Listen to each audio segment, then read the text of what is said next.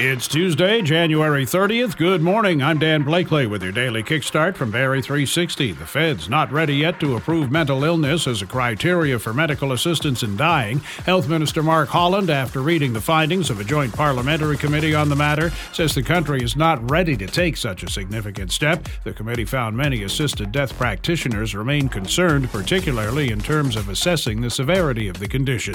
Armed Israeli forces disguised as women and medical workers stormed a West Bank hospital today, killing 3 Palestinian militants. The Palestinian Health Ministry said they opened fire inside the wards, that there was no exchange of gunfire, indicating it was a targeted attack. Israel says the militants were using the hospital as a hideout.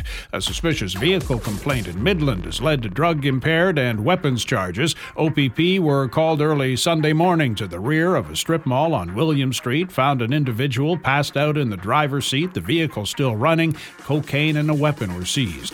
Toyota Canada warning 7,300 drivers of 2003-2004 Corolla and Corolla Matrix and 2004-2005 RAV4 models with Takata airbags to stop driving them until they get the bags replaced. Toyota issued a recall notice for this in 2015 after finding the airbag inflator could explode and potentially kill drivers and passengers. A stop driving notice is being sent to owners who have yet to heed the call. You want snow?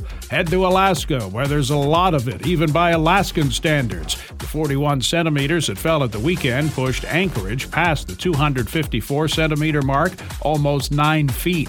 One resident, the banks in her driveway towering over her head, calls it a pandemic of snow. There's a chance of flurries for the Barrie area today, a high of 1. That's your kickstart for January 30th. We're back again tomorrow. Until then, remember, work hard, stay disciplined, and be patient. Your time will come.